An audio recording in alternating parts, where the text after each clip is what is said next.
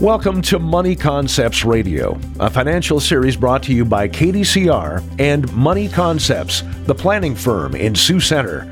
The following is not to be construed as tax or legal advice. Welcome back to Money Concepts Radio. I'm your host, Tom DeYoung, financial planner and owner of Money Concepts, the planning firm in Sioux Center. And last time we finished our series on purpose-driven finances. If you'd like to listen to archives of the show, feel free to check them out at kdcr885.com or moneyconceptsradio.com. Our new series is on new tax legislation. Yay!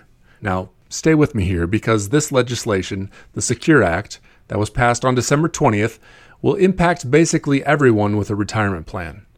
We actually tried to start the series back in February, right before we were so rudely interrupted by COVID, though interrupting our radio show was probably the least impactful thing about COVID this year.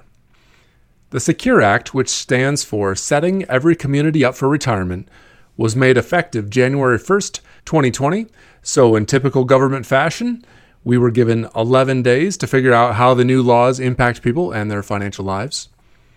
What are some of the highlights of the new law?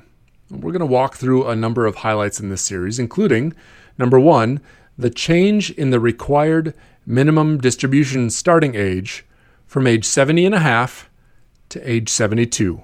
Required minimum distributions, or RMDs, are withdrawals or distributions that the government requires be taken from pre-tax retirement plans such as 401ks, 403bs, traditional SEP or simple IRAs, etc.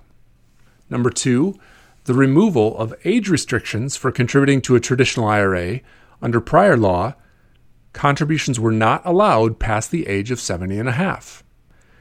Number three, it's now easier for employers to offer an annuity option in their retirement plan for employees.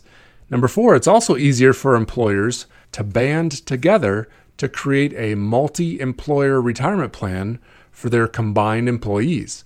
Number five, the government is offering some additional tax credits for employers who establish retirement plans.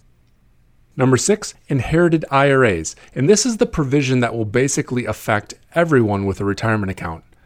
Aside from some exceptions, if you pass away and leave a retirement account to anyone other than your spouse, the entire account will need to be liquidated by the end of the 10th year after your death. This could result in some very large tax bills to your kids or grandkids and in their tax brackets. Number seven, allowing for withdrawals from a 401k for having a baby or adopting a child.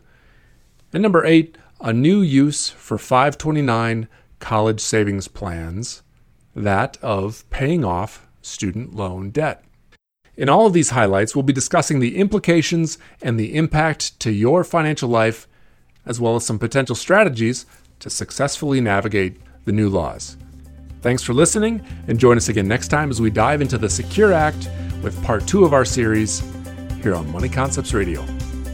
This has been Money Concepts Radio, a financial series brought to you by KDCR and Money Concepts, the planning firm in Sioux Center. You can reach Money Concepts at 712-722-0278 or find us online at www.theplanningfirm.com.